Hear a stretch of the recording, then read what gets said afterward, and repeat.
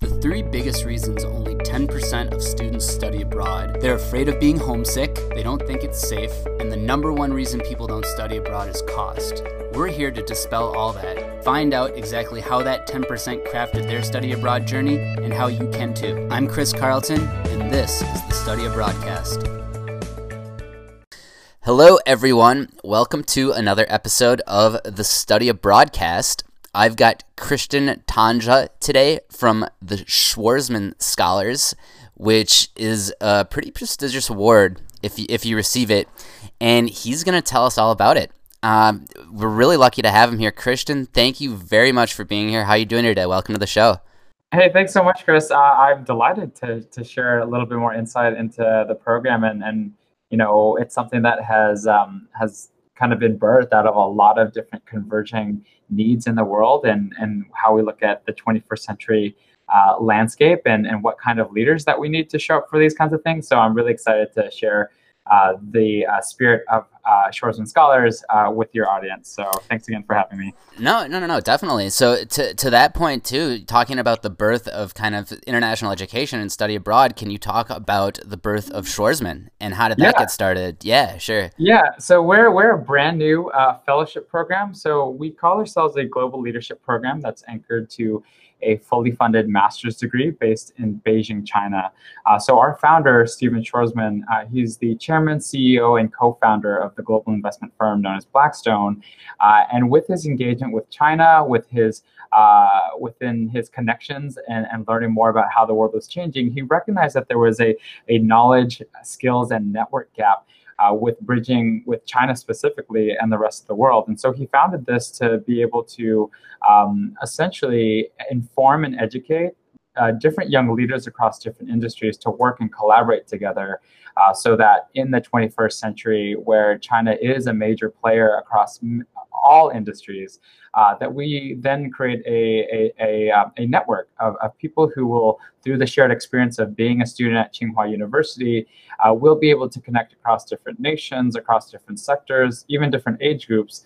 And I think that's one of the cool things about how we were able to come to be. So it's a brand new program where we've only had, we have our third cohort in program right now, but we are looking to the future about how can we add an influx of talent that is very multicultural, very different, and divergent from each other, such that they can work and collaborate together to solve some global crises that will inevitably happen in our future. So I think that's kind of the nutshell behind the mission of this program. Yeah, I mean, yeah. So guys, Stephen Schwarzman he's a pretty big deal. You can Google him. I'm not going to get into it, but it just sounds like from his experiences in business, I guess he saw like a void that needed to be filled, and now you guys are filling it, is what it sounds like. So that's awesome. It's pretty exciting. So if I was a student, right, and I look at this and I think, well, sign me up. Like, how do I do it? How do I apply? Where do I go? What do I do? Sure. So I think our first line of defense is our website. So you can go to www.schwarzmanscholars.org. So you can get a landscape of the program description, as well as some examples of some of the scholars that are there in the program, but then also get a sense of what the application process would look like. It's not a huge departure from other graduate level programs, but I will spend some time to talk about some of the unique things of what we're looking for. So you'll see there are two samples of writing that you'll have to submit: letters of recommendation, your transcripts, an application form. We do have an optional video, a resume. So you can see all the details of that on our website. We will launch the global process around mid-April, and it'll be due at the end of September. And for those who are from Greater China, we also have another process that runs from January to May. And so those are folks who have passports from mainland China, Hong Kong, Macau, and Taiwan. So we have, and I think it'll be helpful to talk about the eligibility requirements. So they're pretty broad. You have to be between the ages of 18 to 28. You can be of any citizenship, and you must have English language fluency. So as you can see already, that's pretty wide in terms of the scope of what we're looking for.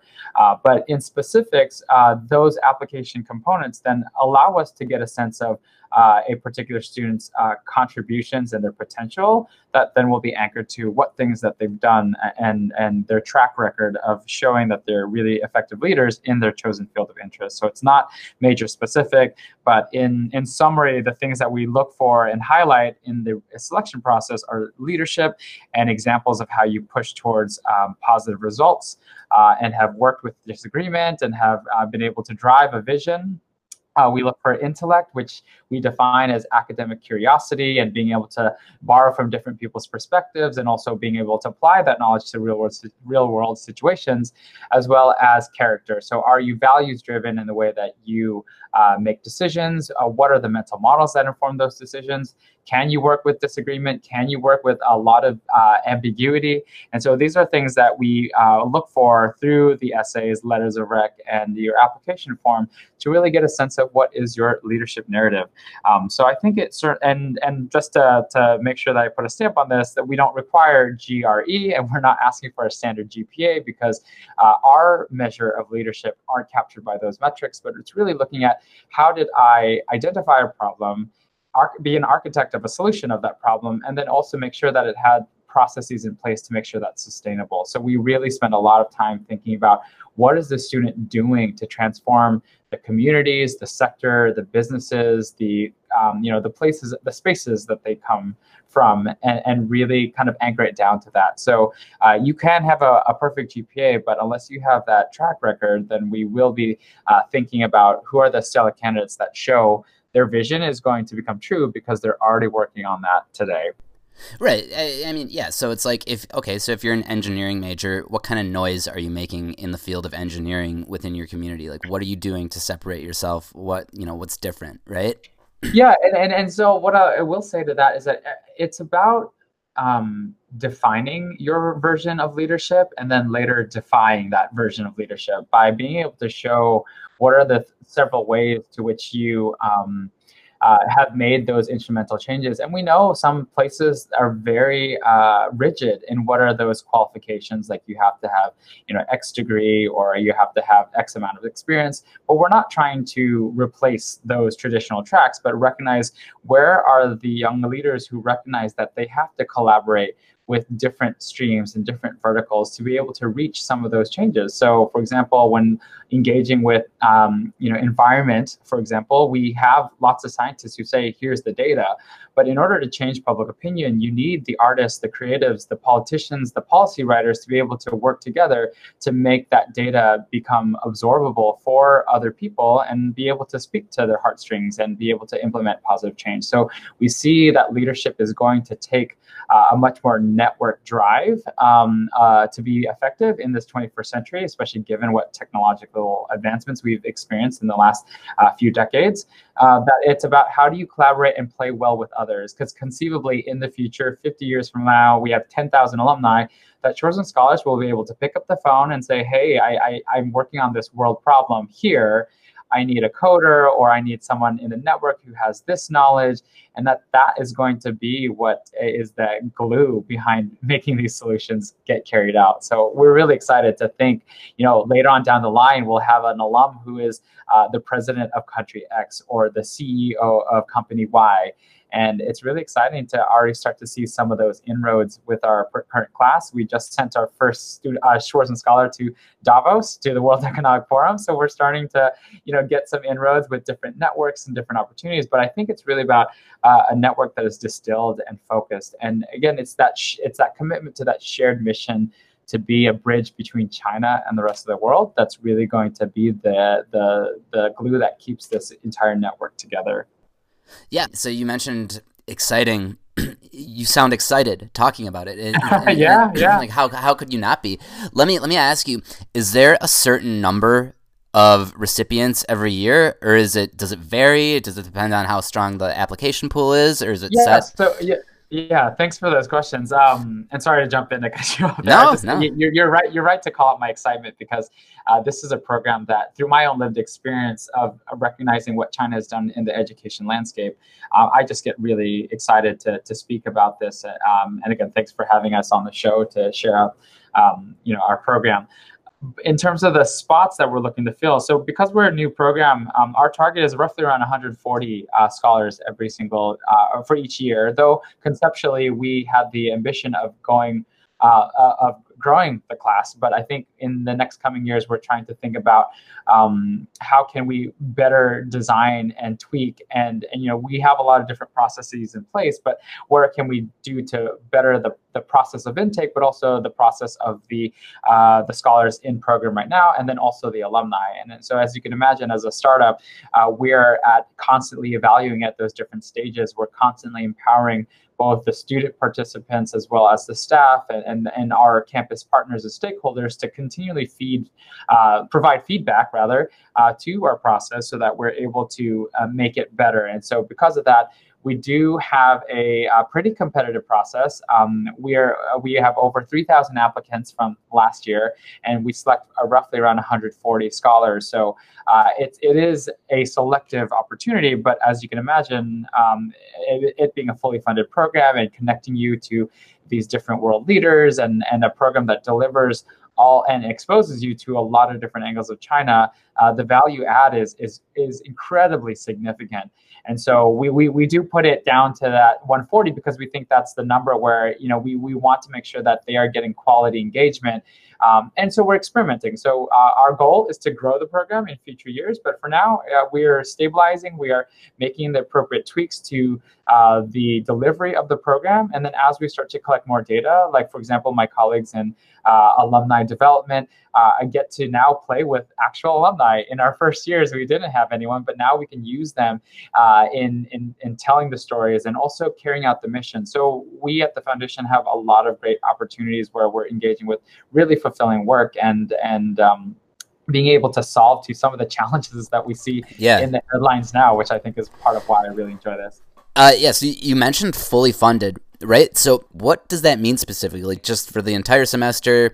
Like, how long are the trips usually? Can they go for a summer? Can you maybe get into that a little? Sure. So the reason why Stephen Schwarzman and over 100 international donors believe that this is worth putting all that time, energy, and money, of course, that investment, because it's beyond just the dollar amount, is because they do recognize that this was a significant need in all their different spaces. So you can go to our website, you can see our board, you can see some details about some of the interviewers who are part, or the faculty and the interviewers who are all part of this whole Schwarzman ecosystem, that they really believe that there should not be barriers to fulfilling this mission. And so we wanted to make sure that it was shared to students as a comprehensive scholarship, such that we weren't putting a natural barrier on the cost of being able to study abroad onto the admissions process. So therefore, we allow such a breadth of talent to be able to access this opportunity, because it's not strictly can you afford a year abroad, and we know that there's a lot of need to put behind all that. So as part of the program, the master, everything that is entailed by the program is fully funded. So travel to and from Beijing, room and board, books and tuition and fees are fully covered by the generosity by our founder, as well as these international donors, such that you are coming into the program and you're going to be in sponge mode and learn and process and create these things without worrying whether or not I can afford living overseas. And so we put a lot of resources together for our students to really fully take advantage of their experience in China. And again, it's both for students who are new to China, but also those who recognize a knowledge of and a network of China to be central to their efficacy in their chosen field of interest. And so we really wanted to make sure that that wasn't a barrier to the process. So in addition to that, we also have a lot of program travel where we do a faculty-led travel seminar. We also provide a practical training project where a student will have a professional setting where they're able to think and apply what they learned in the classroom to these professional settings. We also provide mentors for our scholars who are able to help them with navigating their careers and expanding their networks. But we've kind of been able to think about what are some of the greatest needs as part of this program if it's going to answer the mission of bridging China with the rest of the world. And so all those different bits and pieces are all part of the tapestry that a student would engage with as in part of the program. And what I haven't yet been able to share more information about is how we are one of 20 English top master's programs at the great Tsinghua University. For those who are new to the name, Tsinghua is one of China's best universities, as well as most renowned across the world. And part of the reason why Stephen Schwarzman had identified it as the backdrop of the program is that he recognized its legacy, over 100-year legacy of building links between China and the rest of the world, as well as tradition of educating the country's top business and government leaders. So Tsinghua sits at that nexus, which is why it became the backdrop of the program. And before, when it was founded, it had a pivotal role in U.S. and China relations, but now its global aperture is much more larger in terms of its international reach. And so, being able to say that you went to the alma mater or the same university that the current and past presidents of China went to is the kind of leverage to open doors, not only in just Asia Pacific, but around the world, where any China constituent is part of. It's a name that is well recognized and respected, and also has that demonstrated track record of producing great leaders across different countries.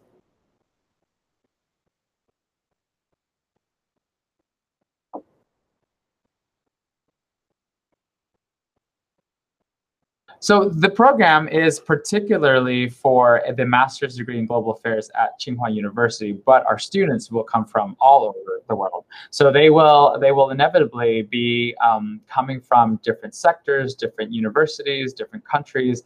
And so the mission of the program is, again, to learn about China from a blend of Chinese academics plus also global faculty that come from different countries around the world. But they're essentially synthesizing a better understanding of what are some of the dynamics at play when you're making business or political decisions or nonprofit decisions in the way that they manage all those different entities. So it is specifically for that one program. So you are going to get a master's degree in global affairs from Tsinghua University, but you're learning from students who are from over 120 different universities, for example. And that's one of our metrics of success, is where the students come from. And we want to see that number grow all the time. And so one thing I do want to emphasize to our listeners is that we're looking for more variance within each population. So the more types of leaders that we can get from different institutions, the better. So what you see on the website is what we've had so far, but an important question is what isn't there yet, and what institutions and universities and sectors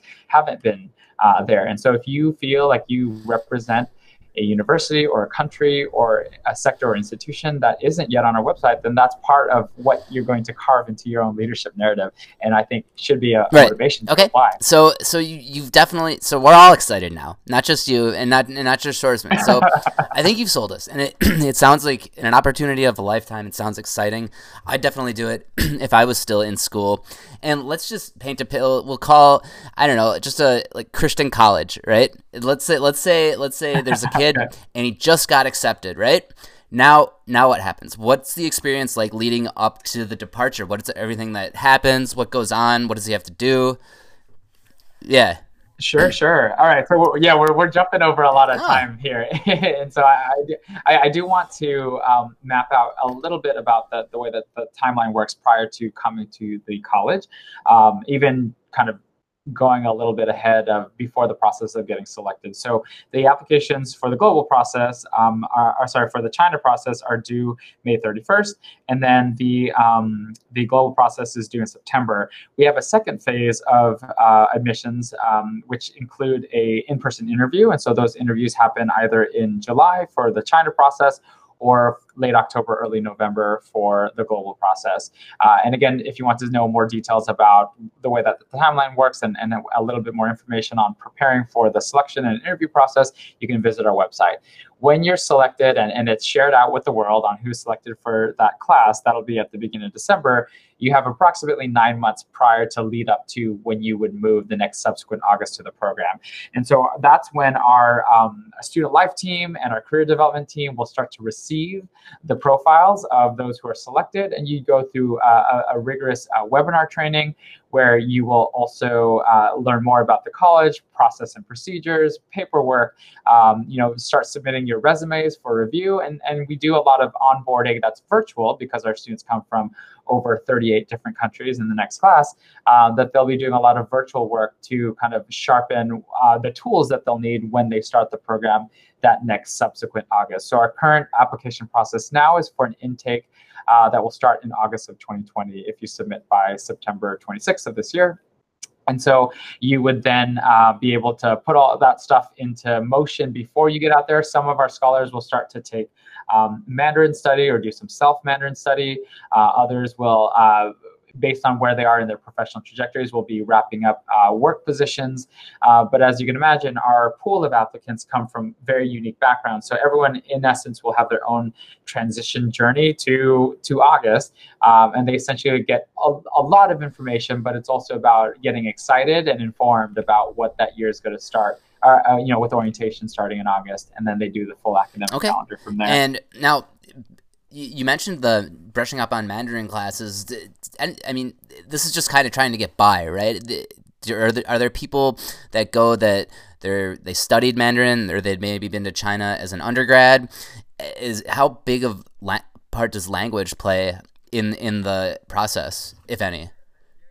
Sure. Yeah. Thanks for asking that question, because that is a popular question that we get in part of our program. So where I'll start with answering is the concept of the program was really launched to bridge a knowledge, skills, and network gap of those who are new to China.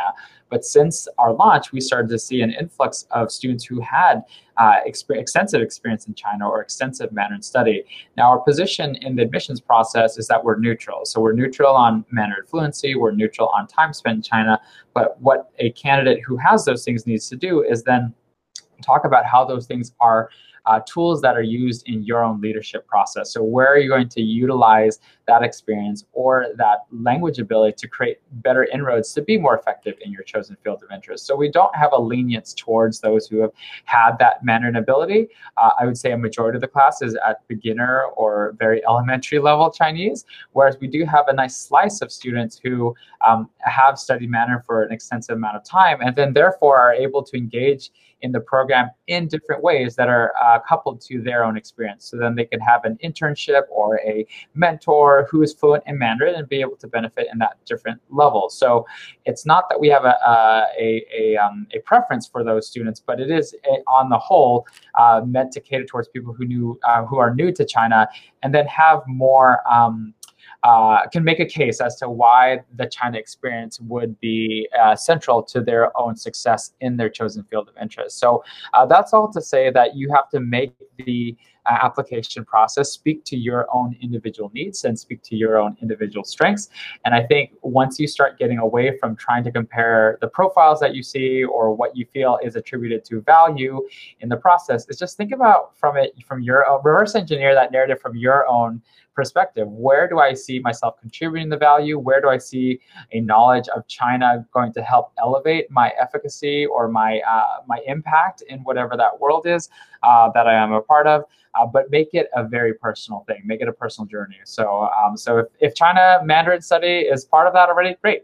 But if not, you can be like a number of our other scholars who knew nothing about China prior to coming to the program, but they knew because of their areas of engineering or environment or policy, that they needed to know more about China to be more effective in their future roles. And so, yeah, you mentioned that's a common question. Are there any common doubts among these Schwarzman scholars? I mean, maybe the pressure's mounting, people that have never been out of the country. What do you see in that department?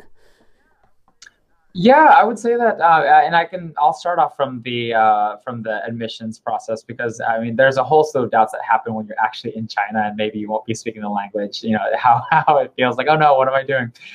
But I will say, as an applicant, some of those doubts stem off of some of those doubts stem off of I don't see myself in the program. So what I would say to that is, like, again, I alluded to this a little bit earlier, but we are looking for leaders across different fields. Schwarzman, of course, he's a name that is established in finance and in the consulting spaces, that a lot of people recognize that, who are kind of in that biz economics sector, and they are familiar with the name. But we're also looking for leaders who are in nonprofit community spaces, or who are in the arts and humanities, for example. So I think an applicant does need to set some time aside to think about what is the rationale into bringing my expertise and my experience to China, and being able to, what could I bring from China to those spaces again to be able to make significant change. And so the doubts are whether or not someone belongs in that. And I think it's such an environment that, yes, everybody does belong. So whatever skills and gifts and experiences that you have, as long as it's in line with this idea that you need China to be more effective at what you do. If you see a vision where I can really navigate ambiguous spaces, like there'll be a lot of cultural ambiguity, there'll be a lot of sector ambiguity, and that you feel effective at being able to ask questions and to drive those results, then I think this is a space for you. And then more importantly, if you see yourself in 4, 5, 6 careers from now, being in a role where your decision making affects a lot of people, sometimes in different countries, then this is the place where you can learn more about those skills by engaging and learning about China through your own lens, but also offering that up to other people who you'll be seeing China from their particular lenses. And I think that constant exchange and swirling of disrupting your set of assumptions on a daily basis is the gifts that people walk out of. And I think when people take away the two most important things from this program, it's the network of people that they're able to meet. Again, high accomplished people across different places, but then also just having access to a different way of thinking, knowing, and believing. And I think that working alongside, you're in class sitting between one of your scholar mates who's from Uganda versus another scholar mate who's from Ukraine, and you watch them be able to discuss and debate some of the topics in class, and then you all then synthesize a solution that would be universally adaptable to all those different perspectives. And I think that's part of the magic of what is there. So I think when people look at our website, they might think of a particular profile, but that's really the doubt that you need to evict from your own mind. Because if you do recognize that that mission is important to you, and you're able to make a compelling case, then definitely apply. No, I think you nailed it. The train of thought is that with the diverse backgrounds, and not just backgrounds, but areas of study that these people are having, they're looking to learn just as much from you as you are from them. So you have to kind of think to yourself, like, I'm bringing something to the table too. Yeah.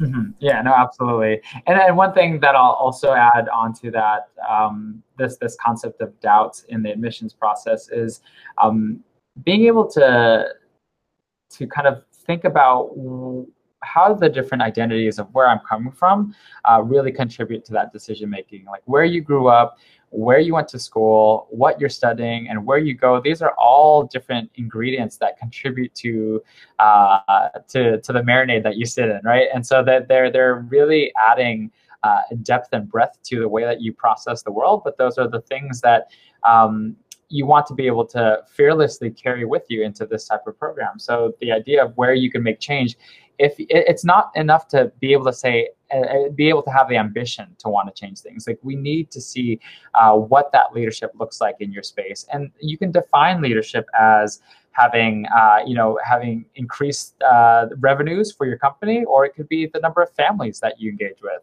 It could be the number of pages that you write for your novel, or for a particular work that you're passionate about. So again, the idea is that you don't want to use other structures of success if it's outside of your scope. Really focus and double down on where is your success in what you do. I mean, obviously you'll have letters of rec to help support that. You'll also have a transcript to support that. And then where are you able to drive solutions in what's a mission or something that's really, really important to you. So we want to make sure that you think about global affairs, and you think about how I, as an economist, can help an engineer look at their problem set in a different way, or how that poet is going to add more optimism and vibrancy to that physicist when they're working on their particular policy that they're trying to enact. So we think that this cross-sector, cross-collaboration is what's going to help move the work forward when you need to think about how to globally collaborate around some of these really complex issues. Yeah, okay, sure. And so now we're there. We get on the flight, we get on the plane, and we've arrived. We're in China. And where do we go? Like, where do we live? What are the classes like? Can you tell me, give me a day in the life there? Sure. So we are very fortunate in that at the onset of the program, we were able to welcome the first class to a 435 square foot building that is Schwarzman College. And so you can go to the website to see some images of this amazing LEED Gold certified building that is a residential college. It was inspired by the models at many institutions worldwide, where the students not only learn there, but they also live in buildings. So you can, as part of being a Schwarzman scholar, you get your own room with a private bathroom. But then you're also, and the residence halls are kind of above the main heart of campus, but the heart of the building itself has a library, has a large lecture hall, classroom spaces, study spaces, a campus gym, and all these amenities to, again, give those resources to the students to really delve into the content and the substance of what they're working on. And so that's where you'll be living, in the northwest quadrant of Tsinghua University in Schwarzman College. And I do encourage you, there's an online tour on our website that you can check out to kind of see and poke around some of the corners and get a sense of what it's like. Even the canteen, the campus gym, and the campus pub are real favorite places where scholars like to hang out.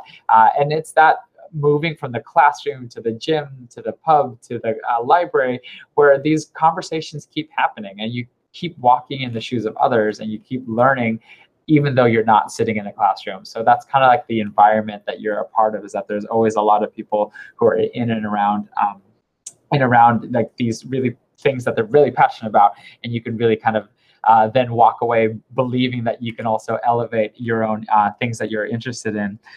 Now, as far as the architecture of the graduate level program, all the scholars will take a core curriculum that's anchored to three different, you can say, academic pillars. So we have a China class where you learn about the history of China and what are some modern takes of understanding how did China get to where we are today. Then there is a global affairs class where we look at the future and what is China's role in engaging with different sectors and what is up on the horizon to how China's role in global affairs is going to be vastly different from its own history. And then there's also a leadership course that we present our students, where they are going to be able to understand how do they function as individuals, but within teams.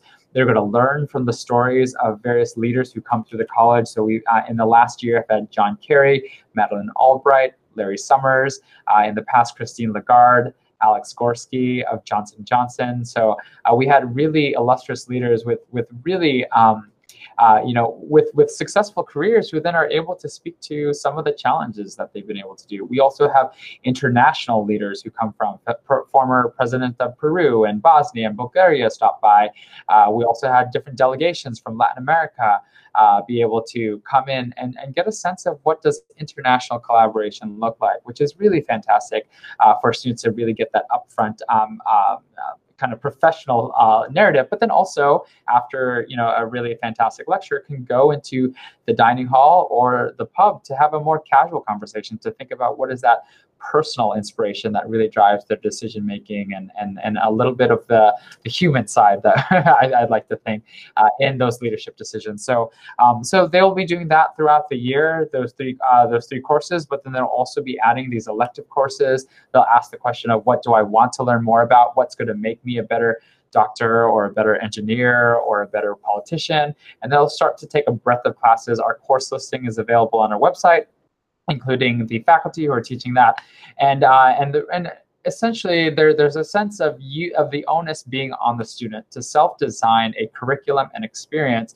that's really going to fine-tune their own chapter in China, and it'll all culminate into a capstone project that they get to choose a topic of choice, and it'll be in the lines of their professional or academic growth.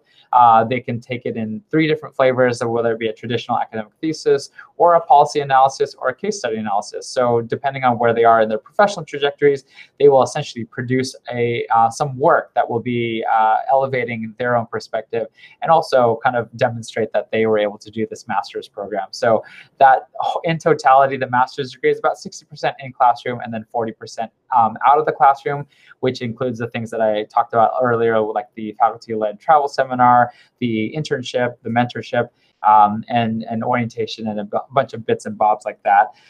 On top of all that, as being institutionally organized, there's also the amazing ability to participate as a student. And what I've heard from some of the scholars is that, to be able to go back to school and just kind of have this to focus on allows them to really produce a lot of different connections across the university as a whole. So as a student of Tsinghua University, you're able to take on a lot of the benefits of being in that intercultural space. So joining clubs and organizations. I want to give a shout out to our women's soccer team, who is doing really well at Schwarzman College. And even the arts. We have the principal bassoonist and oboist who are scholars at the program of the Tsinghua Symphony Orchestra. So it's really neat to kind of see what are the different inroads, both in sector and affinity groups that is happening at the college.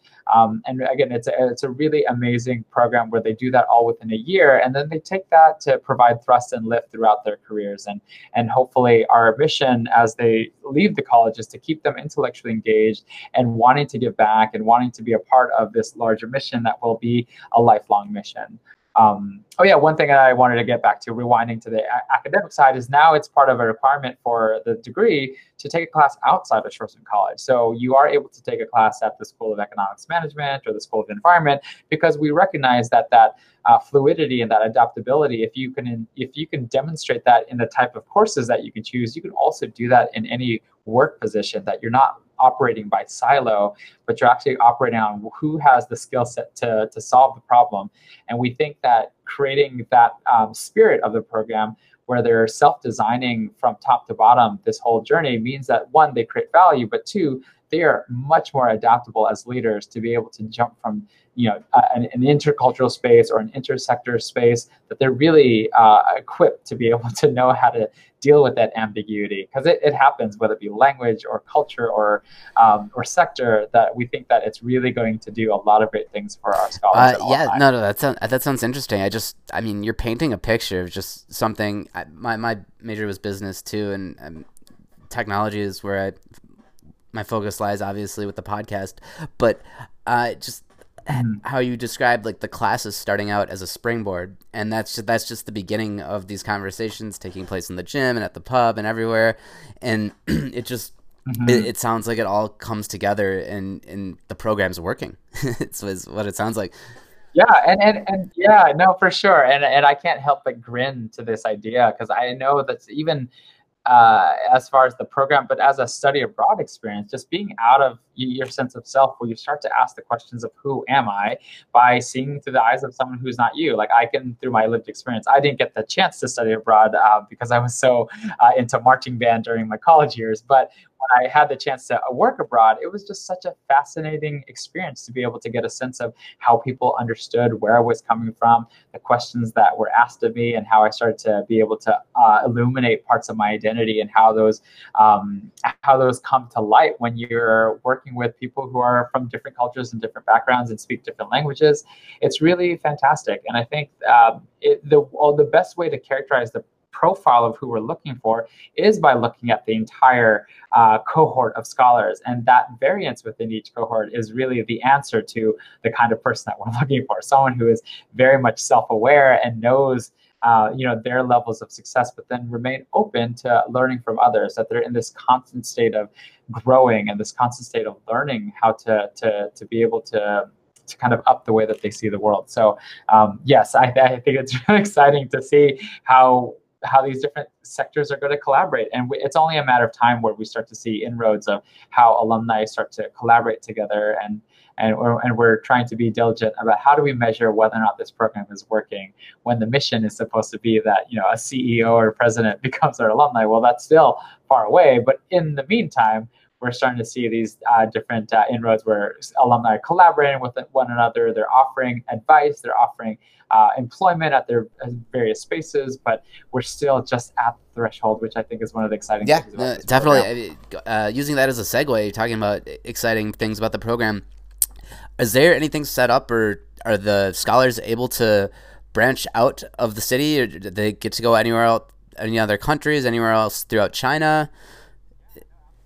Yeah, no, absolutely. This is one of the things that the spirit of the program is if you find a way to get there, you can do it. And so they absolutely take full breadth of being able to take advantage of of where they're based in Beijing. So as part of the program, there's also we provide funding for travel, and so students will arrange some of their travel to visit different cities in China in the same way where Washington D.C. or New York City and Los Angeles are versions of the United States. It's not the United States. So the best way to learn about a country is by going to all these different places. So we had some scholars travel to the Ice Festival in northern China, to the western capital of Sichuan province, and those who are spicy food lovers know what I'm talking about, to be able to go to Chengdu. And so there's lots of different opportunities to be able to deep dive in some of these other places that are outside of Beijing. Some of them are program coordinated, but others are not. So on top of that, some of our scholars, because they are from other parts of the world, love hosting other scholars in their home countries. Now, I had the fortunate opportunity to be along with one of our scholars from India, coordinated a whole group of 34 scholars in and around New Delhi, Mumbai, and Pune, and was able to introduce India to 34 different scholars. And I thought that was really fantastic to be able to leverage those connections and to be able to introduce India and where they are with their pace and their scale. And be able to learn what that relationship between India and China might look like in the next few years. And I think that's such an important relationship that I was able to watch the scholars' eyes light up when they're hearing what is going on in India and how China can further collaborate with them. But in short, to answer your question, absolutely, scholars are always traveling the world, and we'd like to think, even as alumni, once they leave the program, if you love couch surfing, now you have 140 plus beds around the world that you can hop to different places, and we're just starting to see wedding Yep. reunions, and we're starting to see what will eventually be families that are growing and people doing really interesting things. So it's just very new. We're only a 3-year-old toddler that's crawling around on the ground, but I think we're doing a pretty good job of making sure that our alumni are carrying the mission of the program wherever. Yeah, I mean, I think that toddler might turn out to be a track star. It sounds like. Are there any stories you want to share? I know one of the questions we talked about this, but you mentioned the ice and then New Delhi.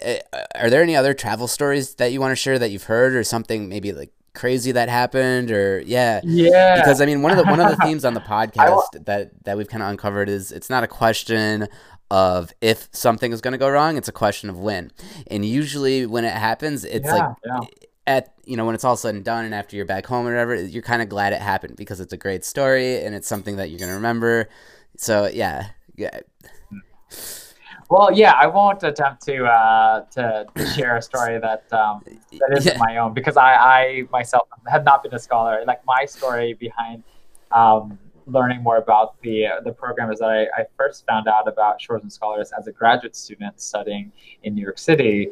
And unfortunately, when I read the eligibility, I had already aged out. So my only option to apply for anything Schwarzman Scholars was a job. So I ended up going for the role where I'm recruiting for this particular scholarship program. And I think it's something that I absolutely enjoy doing, and I feel like is super important, especially when I think about what China's role has been in the headlines and also what it's doing to transform the world.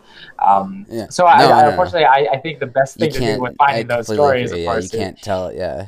But, yeah, that is being able to enjoy it through the scholars themselves. But we are starting to pull some video content together, and so a lot of if you go to our website or even our YouTube channel, you'll get a sense of what were some of the things that really heavily placed an impact on the scholars and their own journey. What I will do to highlight a story is one of our Schwarzman scholars, who is French, actually learned a lot about his what he launched a recent business where it's a kind of a fusion behind one of his business partners, and he really appreciate watches, and so then going to Shenzhen and Hong Kong and learning more about the art form and through the influence of language and the culture, then birthed a adventure where they want to introduce China's story behind something that is like disarming as fashion. And so the launch of his own product line was kind of inspired by a little bit of the journey and the connections that he's made. And so I think that's really exciting when you start to see how art and business start to come together to advance the mission and the spirit of the program. And we're just going to start to see more inroads of how we see a lot more intersector exploration and ventures that are launched by collaborators who might have met at Schwarzman or who might have been in a class that came after them, because we're doing a lot of work to kind of swirl these intergenerational cohorts of Schwarzman scholars. But I think it's still a work in progress. That as a young 20-something-year-old graduate of this program, a lot of our scholars are pushing through early stages of their careers with the idea of wanting to go towards nonprofit and politics and business and government leadership spaces. But it's something that I think you have to get those stories firsthand from the scholars themselves. No, definitely. But that's the best part about it is the stories, and I mean, eventually the biggest story is going to be the success, and we were talking about the track star that this thing's going to become. So, really, I mean, like changing the world kind of stuff is what we're talking about. And now you mentioned Sichuan and the spices. What about is there a food? Chinese food is so good, but like, what food specifically are these scholars talking about when they're coming home? Yeah, I would say when I get a sense of what scholars return by, it's the I always say the magic of the mundane. It's like it's the street food that actually is what they miss. There from like dumplings to less than $1 bowls of noodles to this pancake street food called jianbing that the scholars really light up about it, which of course is it strikes up a lot of memory and things are really tasty. But then also the quips and the jokes were like, oh yeah, but he wouldn't take cash. I had to scan a barcode to be able to pay for it. I think those are the kinds of stories that are really exciting to be able to think about how forward thinking China has been in integrating what is a street vendor to giving tools to have this person be able to take their business so that they're able to cater to their customers, in their neighborhood communities. So I think that's one thing that I remember some of the scholars really kind of alluding to. What are the things that I miss? Is like, yeah, I miss the jianbing that I was able to grab on the street corner on the way to my practical training project, and that's the memory that he without fail would always see that man there. And that's one thing that he appreciated about China, is that everyone knew what their role was and that they were able to kind of show up and be the best jianbing maker that he can be. And I also refer to that memory in my own lived experience, that you start to get a cadence, because with millions and millions of people, that people start to find what their role is, and then they show up to be really good at that. The image that I have in my head are people who are able to, like, I remember watching outside. I was having coffee outside of one of the many skyscrapers in Shanghai, and then watching these window washers just kind of dance and have fun, in the way that they were able to do it, that they were able to show up to their own roles. But at the same time, China is growing at a fantastic rate, and it's something that there's so much vibrancy out there. I mean, yeah, it sounds really good. You said pancake street food, like they're making pancakes on the street. Oh wow. Yeah. Okay. It's kind of like it's a scallion pancake. So there's I don't know what all the ingredients that go into it, but jianbing, jianbing is a favorite. And I started to see it in some of the fancy food halls here in New York City. So if only they knew what the cost of one of those was on the streets of Beijing, it would seem like a crime to have to pay for it. I mean, here. You're out in New York, and I mean that's a step up above a hot dog as far as I'm concerned. So, and then okay, so we've got there's the program. That's it. Not that's it, but like there's so yeah. They've done this. They're doing it. Right, and then they come home. Let me ask you. So you said it's a master's program. Are they slotted to go a specific time throughout their master's degree, or can they go at any time, or is it? Yeah. Sure. So we had to connect it back to the admissions process. We asked students to apply the year that they're ready to start, and so they would get admitted and then start the next subsequent August. A small detail that I mentioned earlier in the eligibility framework is that our scholars will be coming from a range of ages from 18 to 28. So when you're thinking about when makes most sense to apply, it's really a question of when does your leadership look most impressive. So we have half of our class that comes directly out of their bachelor's program, and then the other half of the class that comes between 1 and 6 years of work experience. And so they might have a different narrative as to why China makes most sense in their portfolio because it's something that they've engaged with newly at work, or that they see it en route to another area or another direction in their lives. And so, in some cases, we might be another master's program. We also have students with previous graduate degrees that come to us. We have a PhD chemist in the class. We have an MBA holder. But then we also have students who graduate from the program and then go to law school, business school, medical school, because now they recognize, this new 1 year in China is going to shape the kind of doctor or engineer or politician that they want to be later on in life. So the question of when makes most to apply is going to be a personal decision, but then you have to make the case through the application on why this program and why now. And so that's something that will be very different.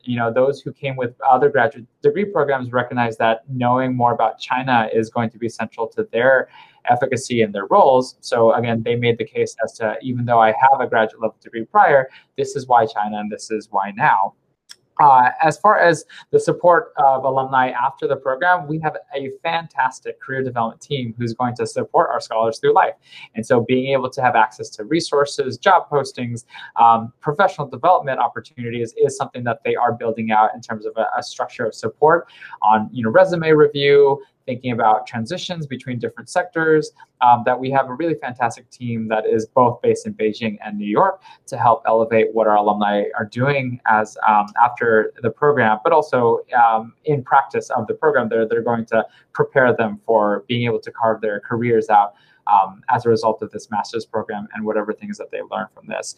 So that's a little bit about what our strategy is and about what they're doing. We have some scholars who are working right away, who continue on their education in other graduate or even Mandarin study programs, but then even their own their own individual endeavors, whether they come from needing to satisfy a military service requirement or professional writing or running for office.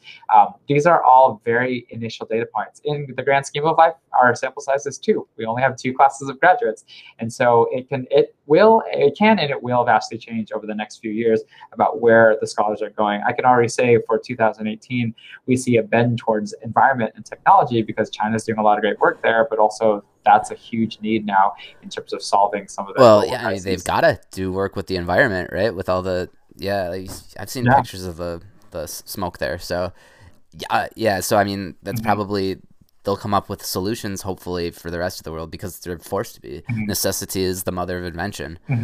Um, so Hmm. okay, Hmm. so great. So they're obviously flourishing when they're coming back. And another point I want to make too is you said maybe it'll influence what kind of doctor, lawyer, or businessman you'll be. But it sounds like too that it might make you transition your career even or help you Hmm. that way.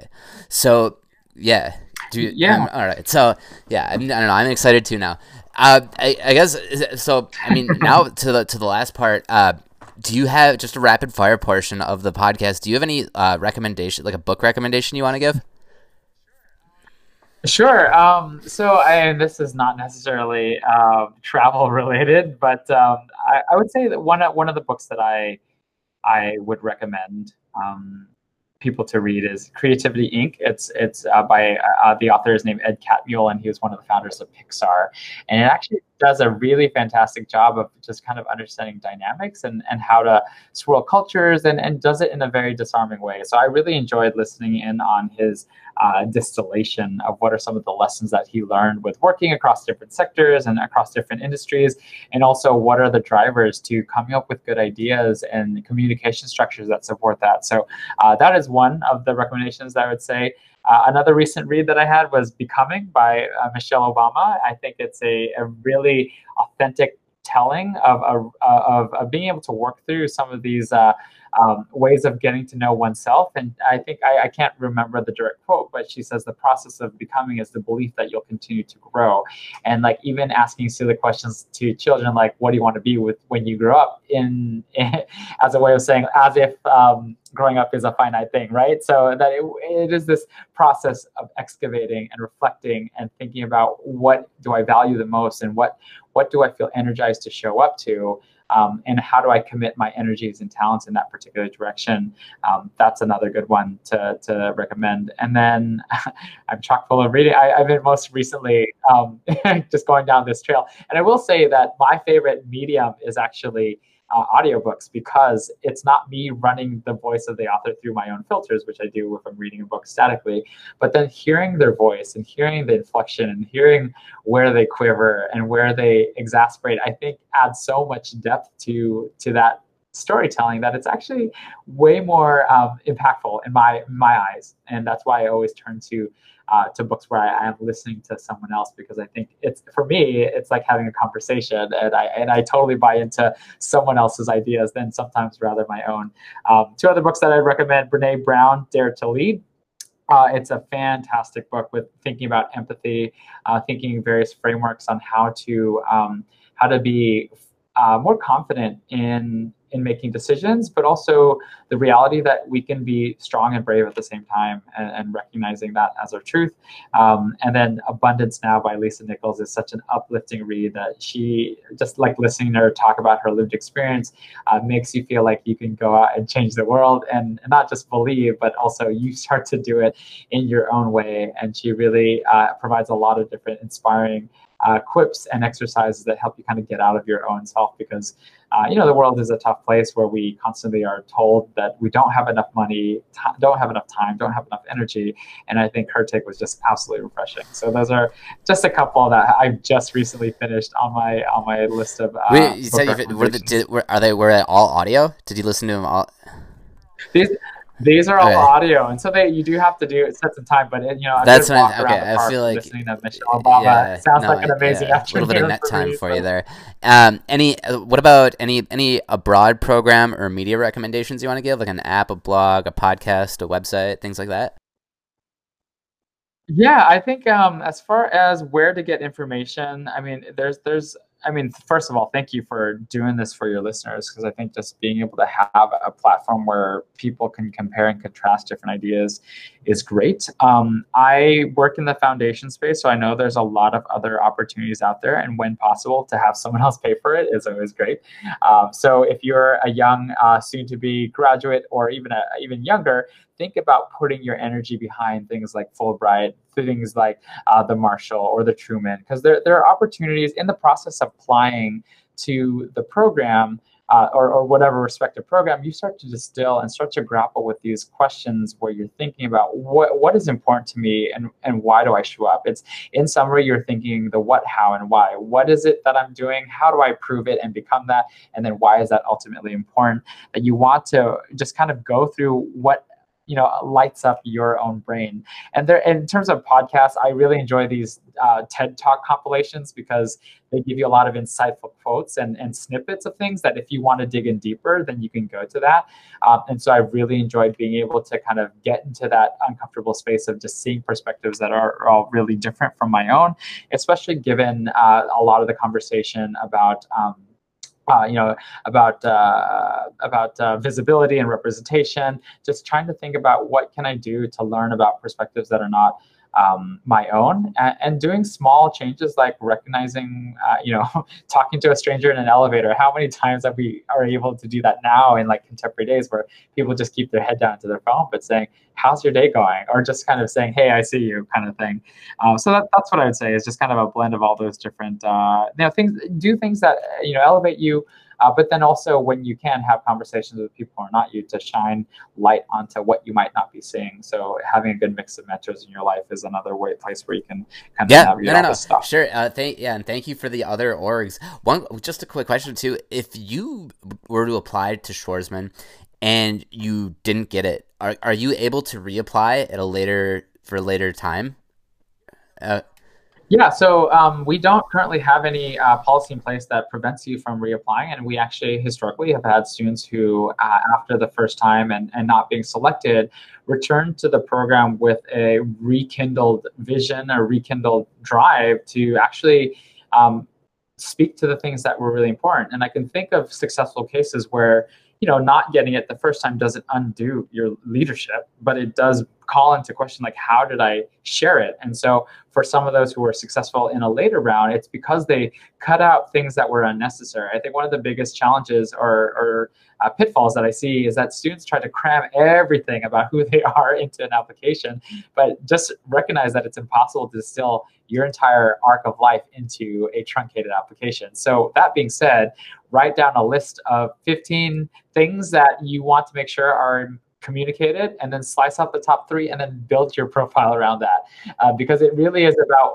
being able to elevate, and that's not to disempower how each of those other 15 things on the list have been stepping stones to get to where you are, but then being able to answer to what am I all about, what am I showing up for, is really kind of the name of the game. And being able to balance what your vision is to your daily achievement is the way to go. So if you are unlucky in the first time of not being able to get selected, that's not saying you're a failure. It's not saying that you weren't right in applying to this program, but it's saying it's hopefully an invitation to think about what is it that I was doing and how can I kind of rethink to put my best foot forward in a later application. But as you know, we've only been around for just a number of years, so we haven't had that much data on reapplicants to the program.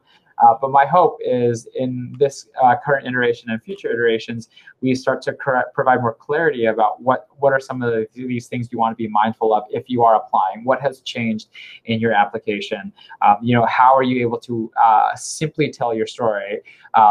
For example, that's the great Albert Einstein's quote, where if you can't tell your story simply, then you don't understand it enough. And so that 100-word bio, if you're finding struggles in being able to highlight what's important and what you're all about, then you need to do more reflection on what's actually important to you. So I think that would be my advice to those who are thinking about reapplying. Like, you do have that opportunity, but make sure that if you're going to take a shot of it, don't do it just because you want to see what happens, but really prepare yourself and put your best foot forward and apply when you're ready. And that can look different as a graduating senior or someone who's worked 2 to 3 years of work experience. But your application should obviously be different from each iteration. That's great advice, Christian. Just to people, like, the number one reason, I don't know if you watched my little video, but it's the number one reason students don't study abroad is cost. And there's a fallacy that, there's so many options available, and I'd say 90% of the people that I interview on the show receive some kind of aid in some way, shape, or form, whether it's something like Schwarzman or otherwise. So yeah, thank you for that insight. Yeah. There are resources out there that you have to go find them, and I think that's there are those that are supporting this idea of access to study abroad. So there are a lot of great resources that you can take a look at on the website. A shout out to Diversity Abroad, which is a hub, a nonprofit geared towards diversifying what the landscape of study abroad looks like. So do you know that there are campus partners, and everyone who is, most colleges, if you're studying at an institution in the United States, will have a support office, whether it be the Honors College or a fellowships office, that would have access to information about these kinds of things. So again, if you can conceptualize what you're looking for, then definitely do it. A quote from the Lisa Nichols book is, set a goal that is so big that in the process of trying to achieve that, you're going to be a person worth becoming. And so when you're thinking about what is after being a doctor, engineer, or lawyer, and wanting to be the leader of an organization or training an army of doctors, then even just by getting closer to that goal, then you will accomplish a lot. Yeah, I love it. It's kind of like the shoot for the stars, and if you fall short, you'll at least get the moon kind of thing. Yeah. Yeah. But if your brain is the first to disempower that and think, that's only for optimists or whatever, then you are self-imposing that same thing. So absolutely. Well, yeah, Christian, thank you very much. I know we went over, but I think it was worth every second. If our listeners have made it this far, I thank you so much for listening. If you are looking to reach out and get contact, you can connect with the admissions office. Our contact information is available on our website, and I would be more than delighted to talk with any of your listeners who would like to know more about the program and also how to set themselves up for success. But thanks to you, Chris, for having me here on the show and sharing my story Yeah, as well. no, great. Yeah, like I said, it was worth every second just from start to finish. And yeah, hopefully, you know what? If someone does make it this far to the end, they're probably going to be the one that receives the award, right? Because they're getting all the little tips.